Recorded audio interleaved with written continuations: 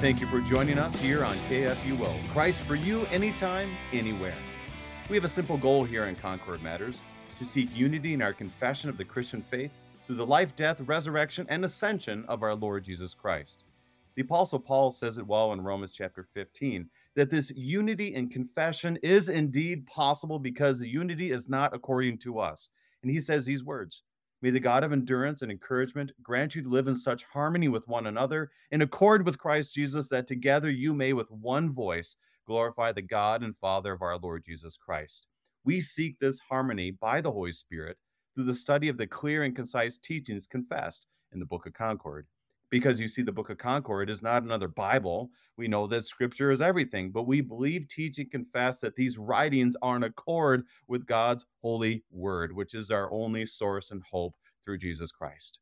I'm your host, Brady Finnern, District President of the Minnesota North District of the Lutheran Church Missouri Synod.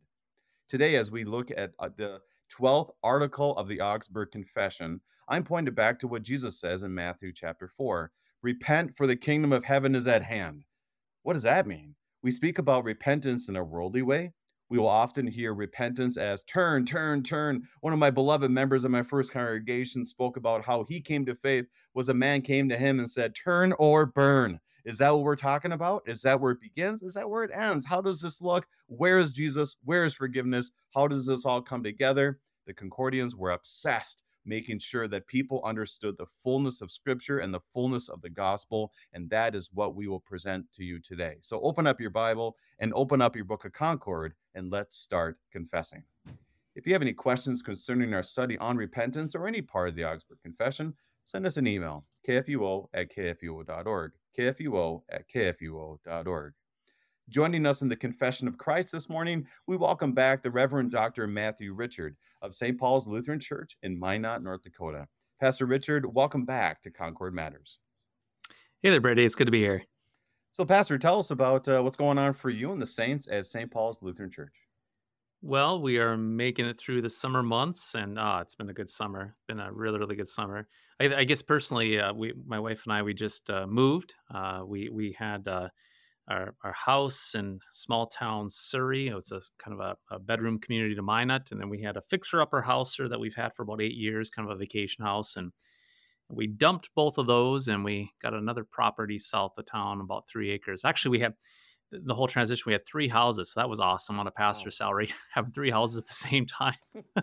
It's like, which house we're going to go to this weekend, darling, right? So, anyway, so it was. God be praised. It was kind of a mess, but we got through it and out back to our roots. My wife and I out of town and with a lot of wildlife and so forth. And so, personally, it's going great.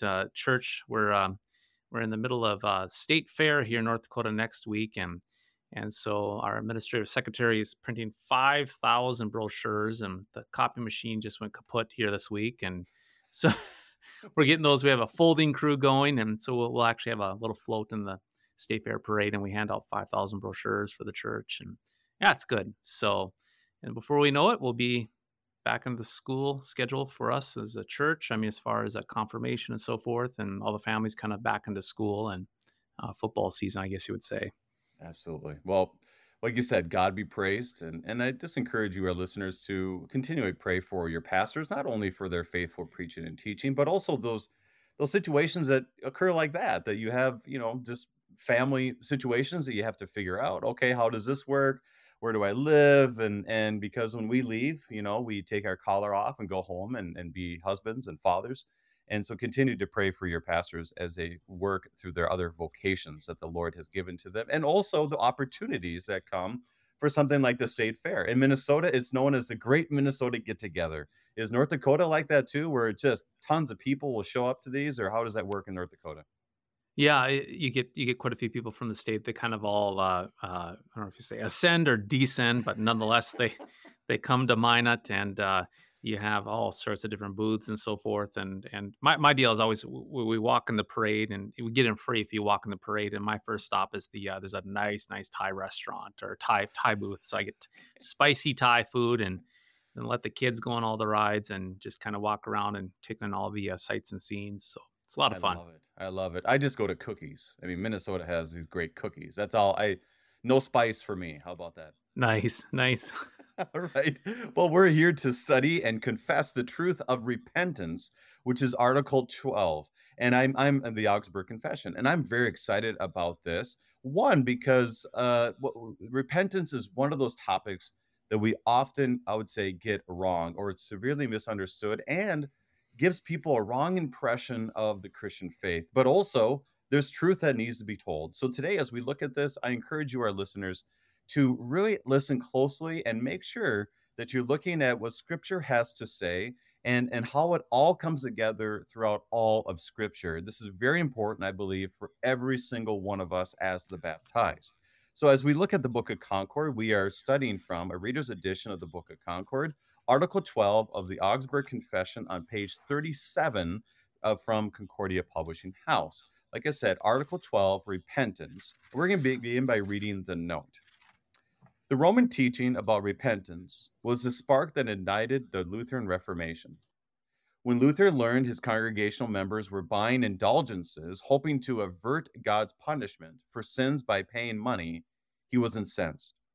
Repentance is not about paying off God or make some satisfaction for our sin. Repentance is recognizing the reality of our sin and turning to God in faith for his mercy. God reveals our sin through his law. He forgives our sin and restores us to a right relationship with him through his gospel. While we affirm there is fruit of repentance, the focus of the gospel must be clear. Our sins are forgiven only because of Christ. Our lives in Christ are lives of repentance, returning again and again to the fount and source of all mercy, our Savior. Notice that all this article rejects any teaching that implies our works of satisfaction are part of true repentance. Article 12 strikes a fatal blow at the very heart of the Roman sacramental system. See also the Apology and other parts of the Confessions. Pastor, it's important that we always are looking at every aspect of these articles, especially repentance.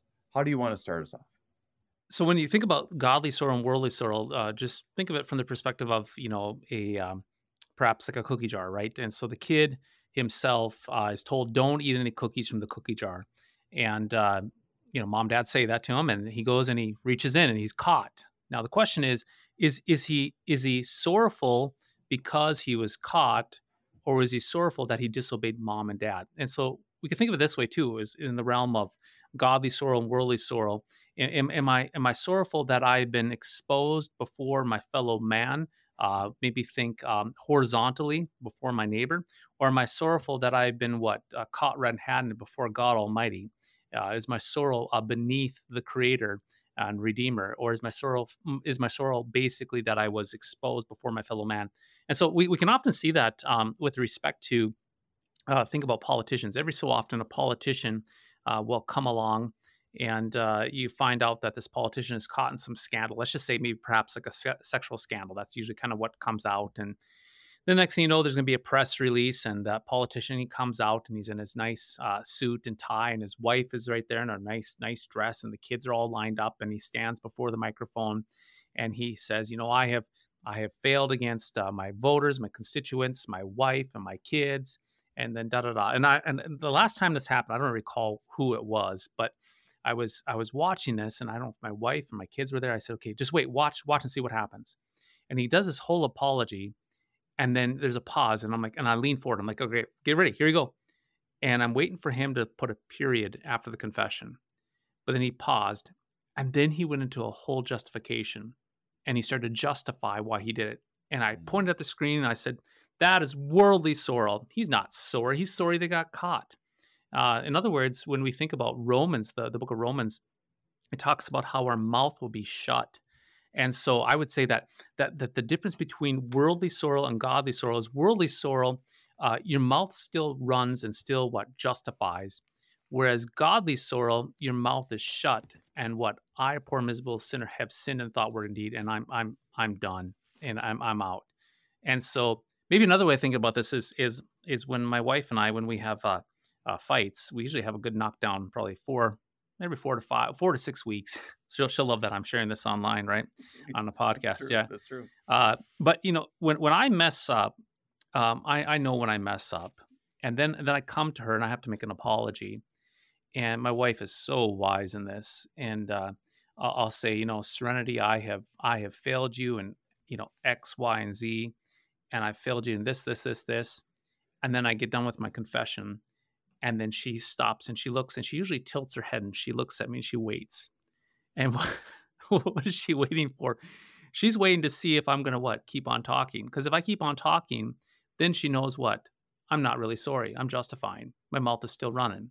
And so I've learned that, if I come before and I want to keep on talking, then it's like, I'm not really sorrowful. I'm sorry that I got caught and I'm not having godly sorrow per se. And so I would say that the difference between worldly sorrow and godly sorrow is that I'm a poor, miserable sinner. I've sinned against God in thought, word, and deed. I'm done for. I'm at a ruin. Full stop, period.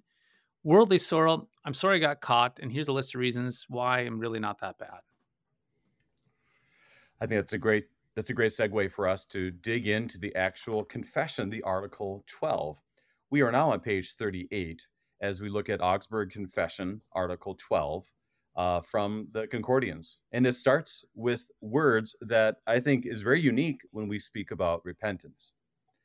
Our churches teach that there is forgiveness of sins for those who have fallen after baptism whenever they are converted.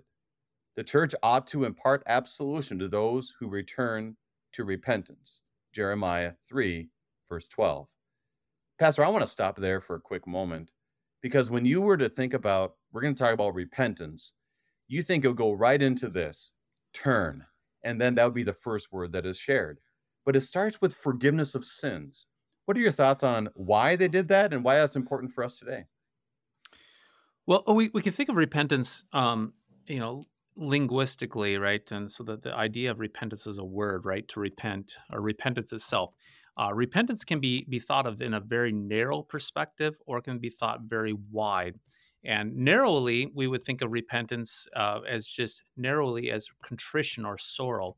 But repentance itself can also be thought of much more broad, which would include contrition and sorrow for sin, but also the forgiveness of sins as well.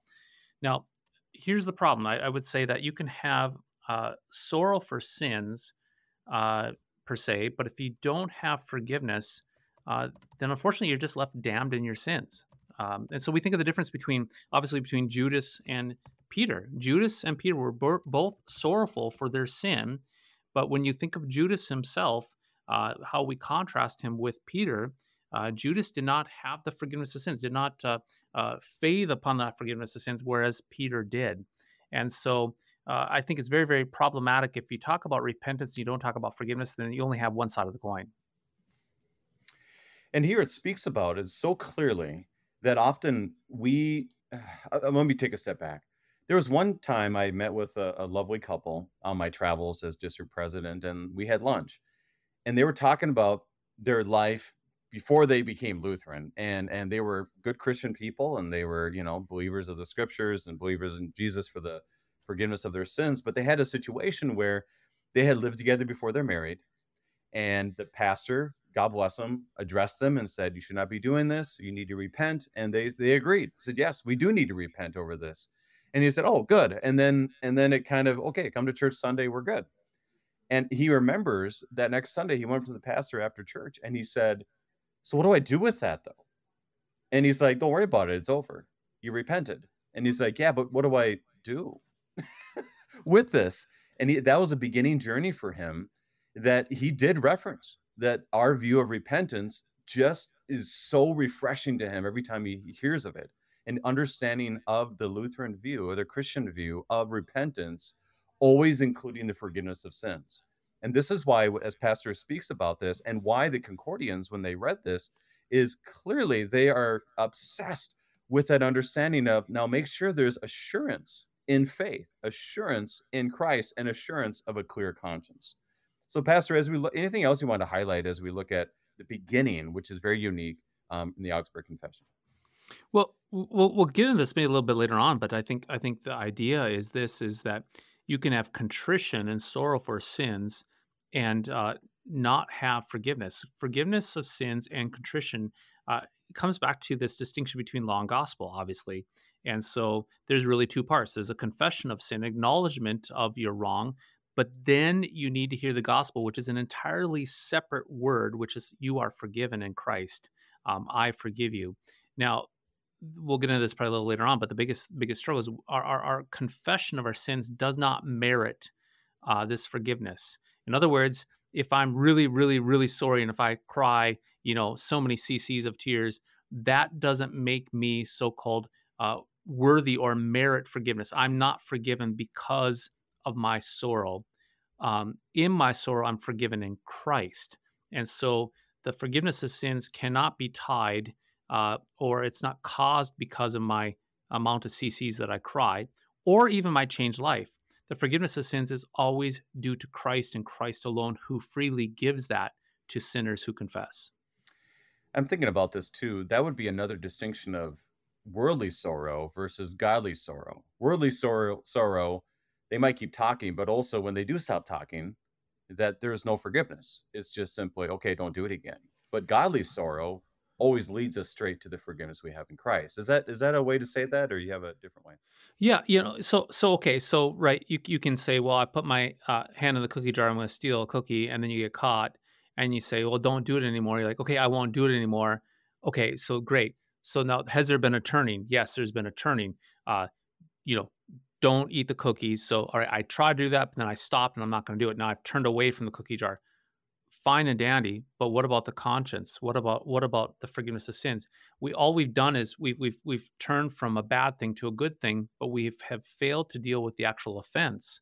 We've failed to deal with the actual conscience. We failed to deal with the conscience that's stricken with guilt.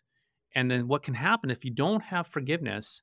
Then back to that cookie jar thing, right? So, oh, I'm caught with a cookie jar. I'm not going to do it. Then you have to somehow atone, right, or to remedy that problem, that mistake. And oftentimes the way we remedy that is, well, I'm going to do a bunch of good things in order to compensate for the bad, and we spend the rest of our life trying to fix the problems of the past. Gosh, I'm reminded of a movie, and it's an older movie, and the doesn't matter the name of the movie, but it basically, long story short, was at the very last scene, this guy comes out and he confesses that he made a deal with the Nazis during World War II, and he said, "I've spent the rest of my whole life trying to remedy that." So he felt contrition and sorrow for selling out his fellow Jewish brothers and sisters with the Nazis, and he made a lot of money on the hands of the Nazis. But then when that contrition happened, that sorrow happened, instead of having forgiveness of sins, he went to remedy it by doing a bunch of good works. And he was like at the end of his life, and I've spent a lifetime trying to fix this. And you watch it and you're like, well, yeah, that makes sense. But the guy is trying to obtain forgiveness. And somewhere along the line, there was no priest or no pastor or so forth to pronounce the forgiveness of Jesus into his ears. Now, think about the difference. If he would have heard about Jesus and the forgiveness of sins, then he would be free to joyfully use his resources and take what Satan meant for evil. God could use it for good, and then use those resources with joy and gratitude to serve those in need, not from the motive of trying to atone for sins. Drastic difference. So on the surface, you can look at this guy and say, what a pious, wonderful guy. Look at all the good he's doing, all the help he's doing to those in the community. But his motive for doing it is drastically different. He's trying to seek a remedy to a guilty conscience. Whereas how much more joyful would this man be if he heard the forgiveness of sins in Jesus and would do the same thing out of gratitude? Let's continue on that note. In the Augsburg Confession, Article 12, we are number 3 on page 38, where it continues. Now, strictly speaking, repentance consists of two parts. One part is contrition, that is, terror striking the conscience through the knowledge of sin. The other part is faith, which is born of the gospel, Romans 10, verse 17, or the absolution, and believes that for Christ's sake sins are forgiven. It comforts the conscience and delivers it from terror. Then good works are bound to follow, which are the fruit of repentance, Galatians 5, verses 22 through 23. Now, once again, he speaks of two parts, and it's just very interesting to me that this is part of that godly sorrow, because worldly sorrow kind of has one part, and you just never, like this gentleman you speak of, you never quite sure if you're forgiven, because there's always more works to do. You're never quite sure. You want to do your best, and you hope that God would do the rest. Well, we know that God has done the rest in Christ, and that you live in that joy of the forgiveness of sins. What else did you find as he breaks that into two parts, and what that means for us now? Well, again, we can speak of repentance narrowly, like in a more precise, narrow definition, which would be sorrow and contrition. But then repentance is also more of a broader understanding, which includes that sorrow for sin, but then also receiving and believing in the forgiveness of sins, the gospel itself. And so, again, yeah, we want to understand if we go down that road of confessing of sins, that sin needs to be met with something. And for us as Christians, it needs to be met with the words of Jesus, the forgiveness of sins. And if it isn't, oh my goodness, we can run into so many problems. Again, back to the illustration of spending a lot of lifetime trying to atone for our sins, trying to remedy it. Now, here's what's interesting, and I think maybe, I don't recall if we've talked about this before on Concord Matters or not, but when we look at our absolution in our hymnal, the confession absolution, when we go, at least here at St. Paul's, when I go into the sanctuary with parishioners, we will be at that altar, at that rail, and we'll confess our sins in thought, word, and deed. And we label them, we call them out for what they are. And then I have the joy of, as a pastor, putting my hand on top of parishioners and drawing the cross and saying, in the stead and by the command of my Lord Jesus Christ, I forgive you of all of your sins. Now, here's what's so unique and so interesting of our liturgy. It basically says, if I can recall, it says, go in peace. And then I tell the individuals, I say, okay, I'll see you. And many times parishioners say, well, do we need to go back in your office? I'm like, no. And I'm like, well, I'm like, get out of here. Get out of the church. Go home. Go to work. Get out of here. And the reason why I do that is because if we have to go back in my office and talk about it more, we're acting as if that sin really isn't forgiven. And so literally, once I pronounce the absolution, whether it's in my office or in the sanctuary, I intentionally kick people out because I don't want to give the impression that there's more to do or more to say. You are forgiven in Jesus. Now get out of here because you're forgiven and you're loved completely. And basically, I'll see you on Sunday.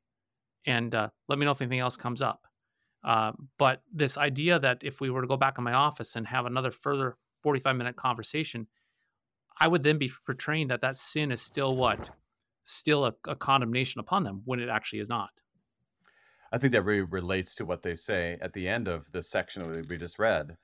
It comforts the conscience and delivers it from terror. And that's a good way to put it, is you forgiveness of sins. It is finished. You're forgiven. End of story. Go in peace. Or as you would say right after that, leave. Yeah. Who would have thought when the pastor tells you get out of here that there should be a comfort there? Yeah. Because there's nothing more to be said or done. I mean, absolutely not. So it's obviously get out of here because you're forgiven, right? That's right. Well, and then here's the other thing though too, and I think, gosh, how do I say this? I think sometimes we want to have a bold, we want to see this, we want to boldly confess our sins, right? Confess boldly as Luther, whether it's the Lutheran heritage where it's like confess your sins boldly, or and I get that makes sense. But I think the absolution has to be confessed even more boldly. In other words, it has to be some grit. You are forgiven. Christ has forgiven you. Now go amongst your life knowing you're forgiven. And the devil has a way of taking our sins and dragging them out of the closet and bring them and dangle them before us. But we need to tell the devil to go back to hell. And why? Because I was absolved by my pastor at the church at this time and place. And the words of the pastor were said in the stead and by the command of Jesus. And Jesus is Lord. He's been resurrected from the dead. And he stands true, saying all is finished. And so I'm forgiven. And so, again, if we don't have the forgiveness of sins in the same conversation as repentance, we only have one side of the coin. I want to talk more about that on the other side of our break, specifically that the Concordians made sure that the words good works are bound to follow. What does that mean for us? But right now, as we take our break, we are studying Repentance, Article 12, the Augsburg Confession, with Pastor Matthew Richard, and we'll be right back.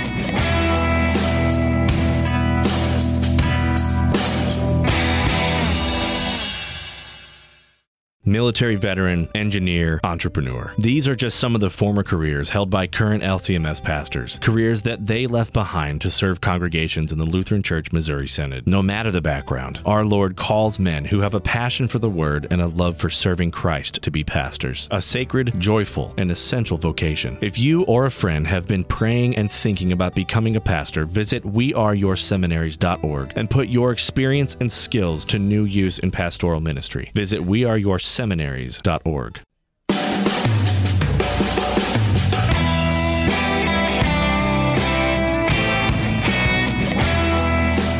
Welcome back. We are confessing the truth, the biblical truth of repentance with Pastor Matthew Richard of St. Paul's Lutheran Church in Minot, North Dakota. Now, Pastor, we ended our time. There is that reality of the completeness of the forgiveness of sins, the joy that should be there as Christian people, and the Concordians, as you said, go in peace. And that's the joy that we have. There's no leaving you dangling, wondering if you are forgiven. There's no are you really type of questions that come up. But it is unique that the Concordians were always also concerned about how we viewed good works. So they include this at the end of it, where it says, the good works are bound to follow, which are the fruit of repentance. And that is from Galatians 5, verses 22 through 23, when it talks about fruit of the Spirit. So, Pastor, as that's added just kind of a little bit at the end, that seems very important to the Concordians. And why is that included at the end?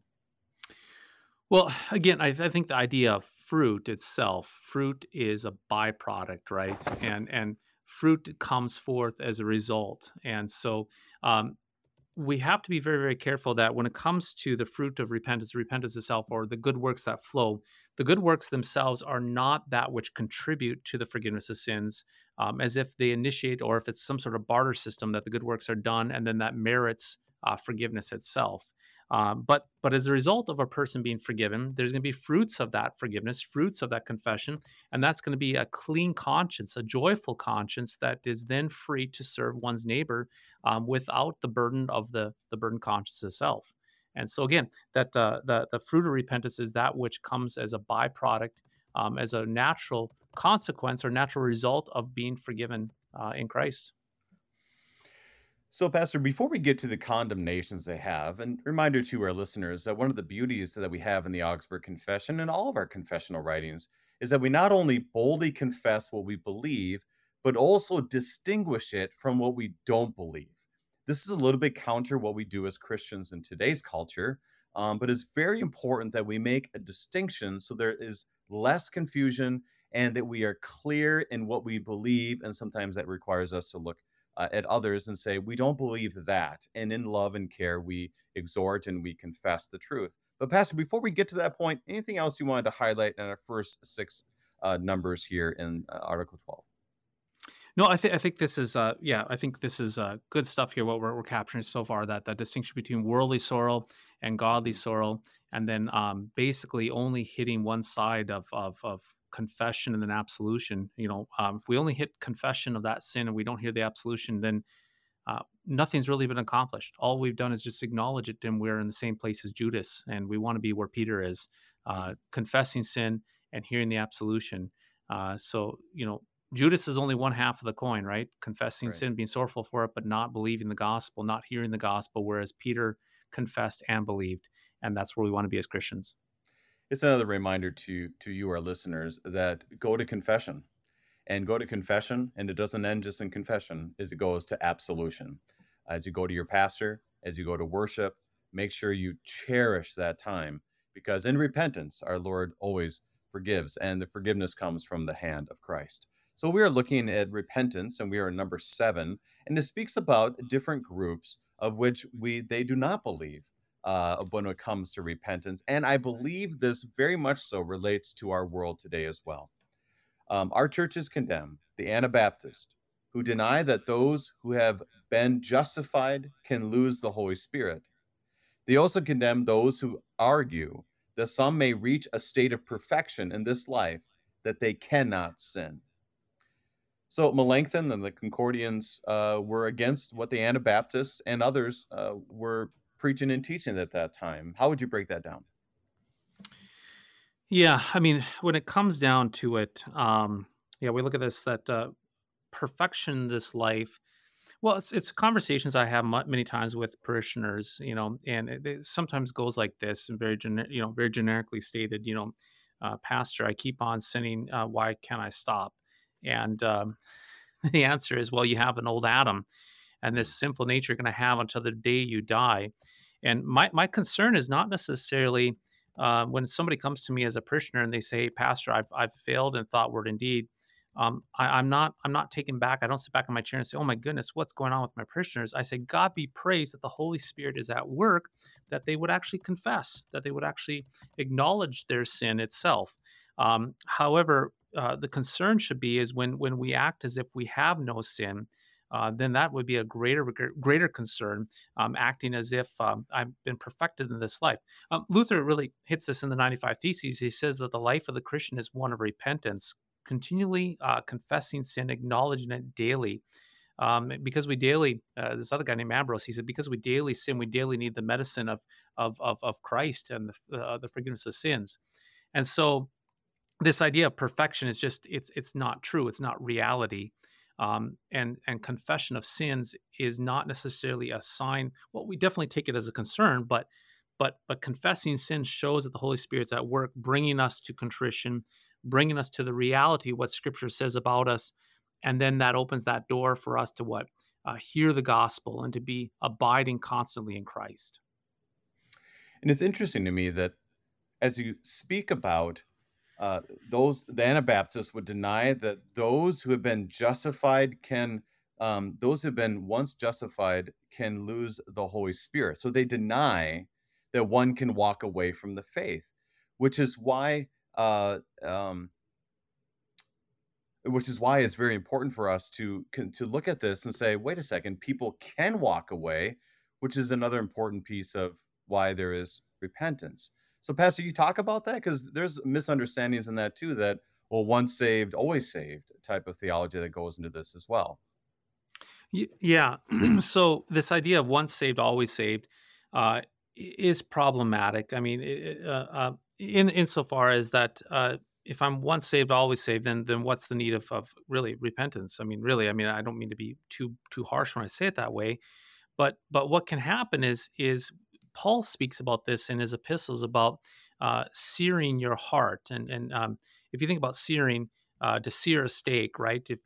When I love to cook steak, I love to take my steak and put olive oil on it and a little bit of salt and pepper, and I turn the grill up to about 700 degrees, as loud as it can go, and then I drop that steak on it, and it just sears it. It actually locks in the juices, and puts a real hard outside on it. And so for steak, that's actually good to do that. But for the heart, that's not good. So what can happen is you can harden your heart and sear your heart so that you're not confessing, you're not in a state of humility before the Holy Scriptures, before the Holy Spirit. And then when you sin, you actually have that seared, hard heart that the Holy Spirit cannot, can we say maybe penetrate or to bring to contrition.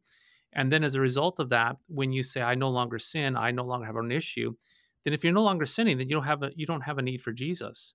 And if you have no need for Jesus, then you're not a Christian.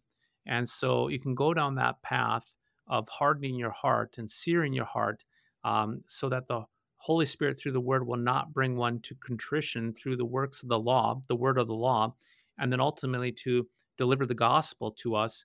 And then we live in unrighteous unrepentance, which is a hard heart. And then we've actually separated ourselves from the vine, if you will, say it that way. And that's a key, is how do we stay connected to the vine as opposed to trying to find our comfort in something else, like, oh, I'm good. I'm good now. And then your eyes, as it tells us in Hebrews, are no longer fixed on Jesus. They're fixed on ourselves or some other comfort or hope. Anything else you want to highlight with the Baptist and the other condemnation in this section? Well, anytime you go down the road of idea of perfectionism and I can't fall away, you see this with individuals, and I've noticed this over the years where I will confess sin or this idea of promoting the confession of sin. Many of those individuals in that line of theology, they will look at that as a failing Christian. In other words, they will see Christianity going from being a complete pagan, rebellious and so forth. And then all of a sudden you turn to righteousness. And then once you turn to righteousness, then you kick it into fifth gear, high gear, and you keep on getting better and better and better and better. But the problem with that kind of mindset is then it does not allow for one to confess sin and to go to contrition. And in other words, I would say that our understanding of Christianity is not necessarily in an upward linear fashion, higher, better, greater, so forth, but rather it's cyclical. I always talk about this at St. Paul's about how our Christianity is cyclical. For instance, if you look at Luther's morning prayer, he says in the morning prayer, he basically says to the effect, Lord God, be with me this day, help keep me from all sin. And then at the end of the day, he says in the Luther's evening prayer, Lord God, forgive me for all my sin. And we pray this over and over and over every morning. Keep me from sin in the evening. Forgive me of my sin. In other words, it's cyclical. It's a circle. And so to progress in this life is to begin again. It's always coming back to Jesus, always coming back in repentance and contrition to hear the forgiveness of sins in Christ. Whereas problematically, if we think that we're getting higher and bigger and more perfect, oftentimes that can lead us away from Christ. Well, let's keep moving forward in the other ones. Now, I'm going to admit this. In number 9, I don't know how to say this group. I've been practicing, trying to look it up. Do you have any insights on the Novatians or something? Any idea? I have to confess my ignorance. I don't. I'll just go for it. You said, and I'm like, oh my goodness. So you kind of that panic as a pastor, and it's like it's better just to be honest. Like, no, I don't know it. So we're gonna go with what I got. So number 9, the Novatians also are condemned, who would not absolve those who have fallen after baptism, though they returned to repentance. And this one is interesting to me because I think there is glimpses of this in our culture where, okay, this person believed, and when they fell, then clearly they didn't believe in the first place or something along those lines. What are other ways you've noticed something like this happen in those days and obviously today as well? Well, the problem. Okay, so here's the problem. What can happen is when it comes to sin itself, we can think about maybe like a white lie or just a sin that would be common amongst us all, and we can say, oh yeah, those sins can be forgiven.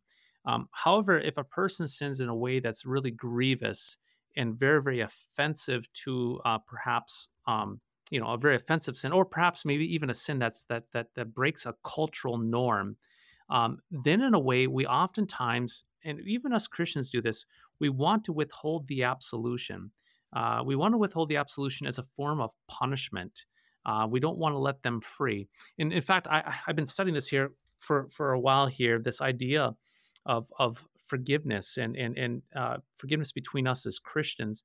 And I think there's a part of us as Christians, when somebody sins against us, we don't want them to be forgiven because we want to be able to take their sin and lord it over them. In fact, this is how shame works. So, for instance, let's just say between you and me, Brady, let's just say you did something wrong to me, and then all of a sudden I'm offended. But then I have what? I have a how would you say this? I have a leverage on you. Let's just say it that way. I have some leverage on you because you sinned against me. Now I can use that, tuck it in my back pocket, and I can use that to shame you, to get you to do what I want. So you offended me, so therefore you have to make it up. And now I'm in control of you, and I can use shame. Anytime I want you to do something, I can remind you of that sin, which will incite your conscience to guilt. And then I can use that guilt to manipulate you to do what I want you to do, and you're in my back pocket. But if I absolve you, or you're absolved in Jesus, then you're free from my shame and free from my control. And oftentimes what we want is we want people to be contrite of their sins, but then we want them to manifest a certain pattern or a certain amount of contrition and sorrow that suits our thirst for vengeance. And then once they've satisfied that vengeance, then we may relinquish, but oftentimes we don't, because we want to keep them in the back pocket. We want to keep in control of them. All I can say to that is, Lord have mercy, because that is something that's very true in my own life. When my wife or my children apologize, and I see this with other people, when I am sorry for what I've done, that it is hard to say those simple words, I forgive you, or you're forgiven. because I think there's a lot in that, is that now I have to forget this, and I kind of like holding on to this and holding that over your head. So you, our listeners, I would challenge you. We all have that tendency. In what ways have you done this? Which, once again, this is not us to try to make you feel worse for a longer time period, but it leads you to the forgiveness we have in Christ. The ability that if Christ is able to forgive the sins of us, then therefore he also calls us to be forgiveness people, which we know from the office of the keys. So I'm convicted, and I need to go to my pastor here soon as well. So, Pastor, anything else on the novations? Yeah, I think that phrase there says, yeah, they're condemned are the novations who denied absolution to those who have sinned after baptism, and so it's the withholding of that absolution. Now keep in mind, absolution, forgiveness of sins, should be withheld when a person is not contrite in their sins. Obviously, we don't want to throw pearls to swine. Obviously, but somebody who is contrite, has confessed their sins, what needs to happen for their own spiritual benefit and also for the clean conscience is for the absolution to be rushed into their ears and pronounced upon them into their ears, into their conscience, so that they may be set free in Jesus and to have the hope of Christ and that conscience be clean. But then again, anytime we deny that, my goodness, we can have a lot of problems. And again, like I mentioned before, we can sometimes try to deny that absolution based upon a variety of reasons. But one thing I've noticed is that idea of shame and control. I also, when I'm reading this, thinking about denying absolution, I can think about my own failures as a husband. And there's been times where, I've had maybe a disagreement with my wife, and I'll say, X, Y, and Z, and she correctly pointed out here a while back. She said, "No, no, no." She goes, "I thought you forgave me for that." I'm like, "Oh my goodness, I'm such a sinner, Matt Richard." Yes, I did forgive her, and now what did I do? I drug it out of the basement. I basically went into Christ's grave and I found it and I drug it out and I held it in front of her to condemn her again when she's already forgiven in Jesus. And it's like, gosh, I have to apologize for that too. She's so right. Oh, forgive me, Lord, for what? Taking a sin that you have forgiven and now dangling it in front of my wife to get what? To even the score. That's just how sinful we are on this and how much we need forgiveness ourselves. And so I've had to apologize a number of times where, like, yeah, you're right. You are forgiven in that. And forgive me for what? Not remembering or recalling or intentionally with malice bringing that back up to what? Toss in your face. And we all do that with all different aspects of life, with people we encounter. But when a person's forgiven before Christ Almighty, they are forgiven. And we have no right to go against that absolution and go dig that sin out of Christ's grave and dangle before their face. Because when we do that, we're doing the work of Satan. So let's continue to the end of our confession. Number 10. Our churches also reject those who do not teach that forgiveness of sins comes through faith, but command us to merit grace through satisfactions of our own.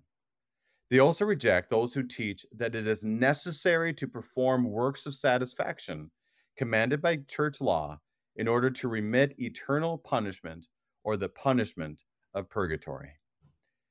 These last two sections are definitely to address a reality in that time and that place, and for us as well. But break that. What is he telling us and confessing among many Catholic people? Well, like we mentioned before at the very beginning, we have to be careful that we don't say that the amount of CCs that I cry, the amount of contrition that I conjure up in myself is somehow meriting or it's an exchange where I exchange my tears for forgiveness, that all of a sudden I'm doing some sort of barter exchange with God. So in other words, if I really, really, really, really cry and I'm really, really, really sorrowful and I have this amount of CCs of tears, that I can then come to Christ somehow and say, here's my sorrow, and now you owe me forgiveness on the basis of my sorrow. It doesn't work that way. When we do that, then forgiveness is based upon what? The amount of sorrow that we have. Then, which raises the question: can I ever be truly sorrow enough? Now, on the other side, the flip side would be that we somehow have to after we confess our sins, that we somehow have to conjure up or do something on the flip side to get this forgiveness. In other words, you kind of get maybe a little bit of a down payment of forgiveness in Jesus. But now, in order to get it fully to stick, you have to show forth certain satisfaction in other things that you do on the flip side, on the backside. Again, what that does is it takes the forgiveness which belongs to Jesus and Him alone, and it attaches it to our sorrow or our satisfaction, or what we do on the backside. And then that actually blends the forgiveness of Jesus with the works of man, and we mess the whole thing up. So the point being is this: is forgiveness of sins belongs to Christ and His merit, and it's given to us as a gift, a free gift. It is given to a gift to sinners who repent, who are, as my old professor used to say, are givable to, right? Sinners who are able to receive and are givable to. And we look at the Psalms, right? A broken, contrite spirit, the Lord does not despise. He does not turn away, but the Lord graciously bestows forgiveness upon a broken and contrite spirit, full stop. And then, as we talked before, after we're forgiven and hear that forgiveness, the conscience is clean. There's a lightness in one's step. There's hope for tomorrow, and then good fruit and good works spring from a clean conscience as gratitude and joy to one's neighbor. That fruit of repentance does come forth that way. I think the story that you mentioned prior really relates with this ideology, where a person who had sins in the past, and what they did their whole life is to try to make satisfaction for their sins. And that's something where we have to be careful as Christian people that we can fall into that, not only in how we speak, but how we live our lives. That are we living in, like you said, in a clear conscience that Christ has done it all for us? Or are we living in, okay, maybe I have done enough? And so, Pastor, are there other ways that you see this kind of play out in our world today, what they're warning about? Well, and again, like I said, it comes back to perhaps the before and after aspects. I think it's very, very difficult for us to dictate exactly how repentance must manifest itself. In other words, a person has to have this kind of sorrow, this kind of tears, and so forth on the front end, or they must have what on the back end before we relinquish that sin from them. But we have to understand that when it comes to repentance, repentance is agreeing with the scriptures, what they say about us. It's agreeing with what the scriptures and our Lord Jesus Christ says about sin. And then the absolution is hearing the gospel and believing for Christ's sake that we're actually forgiven.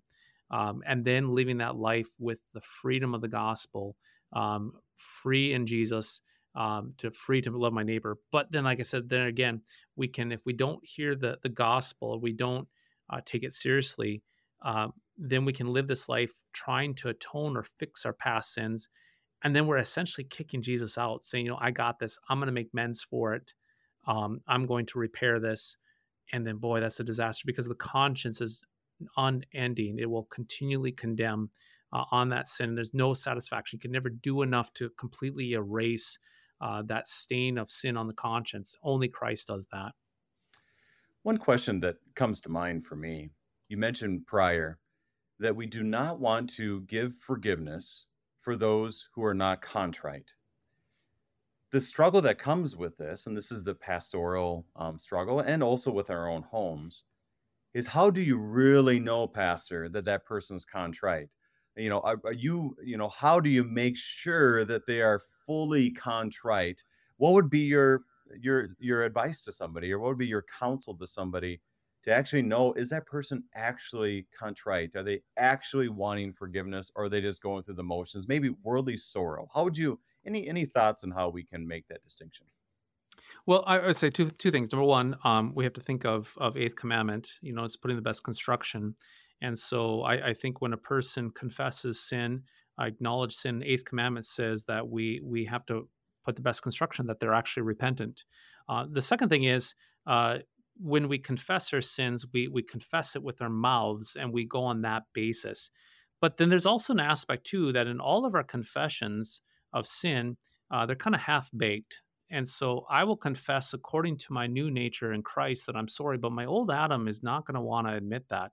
In fact, I've often used this analogy at St. Paul's on Sunday mornings.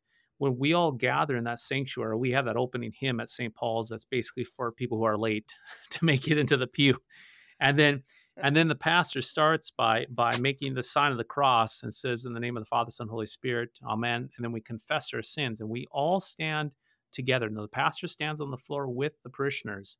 And essentially what we're doing is we're confessing our sin. We're dragging the old Adam up to that baptismal font. And the best part of the service, one of the best parts of the service for me, is I get to go up by the font and I stand by the font and I place my hand on the font as I pronounce the absolution. In other words, we have gathered in the sanctuary. We've drugged that old Adam up to that baptismal font, thrown that old Adam into the water of our baptismal water, and the pastor places that cross upon you and reminds you that your sins are forgiven, that you are baptized. And guess what happens? The old Adam's a good swimmer and is going to want to jump out of the water, and it's over and over and over. So I think we'd be foolish to think that because of our sinful nature that we're 100% all the time contrite, because there's always a part of us, that old Adam, that is not contrite, which is the reason why that old Adam needs to be buried in Christ, and that old Adam find its end in faith in Jesus. And that's where we pray to our Lord Jesus after receiving that absolution, create in me a clean heart, renew a right spirit within me, as I war against this old Adam that does not want to repent and cannot repent, but needs to die. With about a minute and a half left in our time, Jesus says very clearly, I have not come to call the righteous, but sinners to repentance. Pastor, how would you encourage our listeners in Christ as they consider repentance in their own life and also the life in their church? Well, back to the Psalms, where it talks about the Lord does not despise a broken and contrite heart. And so often when it comes to a person who, comes and says, I have failed in X, Y, Z, we tend to, in our society, we say, well, we got him, and we heap on condemnation on that person. And so in this world, it's often very, very difficult to come clean and confess, because then that opens the door. We're vulnerable before a society and a culture that oftentimes will then use it as an opportunity to take cheap shots and grind it in and make sure we're really, really, really sorrowful. But our Lord Jesus Christ, he looks at those who are contrite in spirit, broken hearts, and he longs to pronounce forgiveness, to absolve. You are forgiven. And as you are forgiven, then go and sin no more, because you're forgiven. You belong to me. You're baptized. All your sins, as far as the east is from the west, have been removed. Though your sins are like scarlet, they are now white as snow. You have the robe of righteousness wrapped around you. You are forgiven. My son is home, right? All of these wonderful verses of the gospel. And so our Lord Jesus Christ, contrary to culture, contrary to our sinful old Adam, when there's contrition, there's joy to pronounce forgiveness, joy to claim that child back into the fold, joy to sustain and strengthen that child. And so our Lord never gets tired of forgiving. I've heard it said before that there's more forgiveness in Christ than there is sin in us, and that's true with this. It's so true. That's right. Well, thanks be to God. The Reverend Dr. Matthew Richard of St. Paul's Lutheran Church in Minot, North Dakota, clearly confessing the biblical truth of repentance from the Augsburg Confession. Pastor Richard, thank you for being our guest. Yeah, not a problem. It's great. Thanks, Brady. I'm your host, Pastor Brady Finnern. Thank you for joining us, and the Lord keep you safe in the palm of his hand.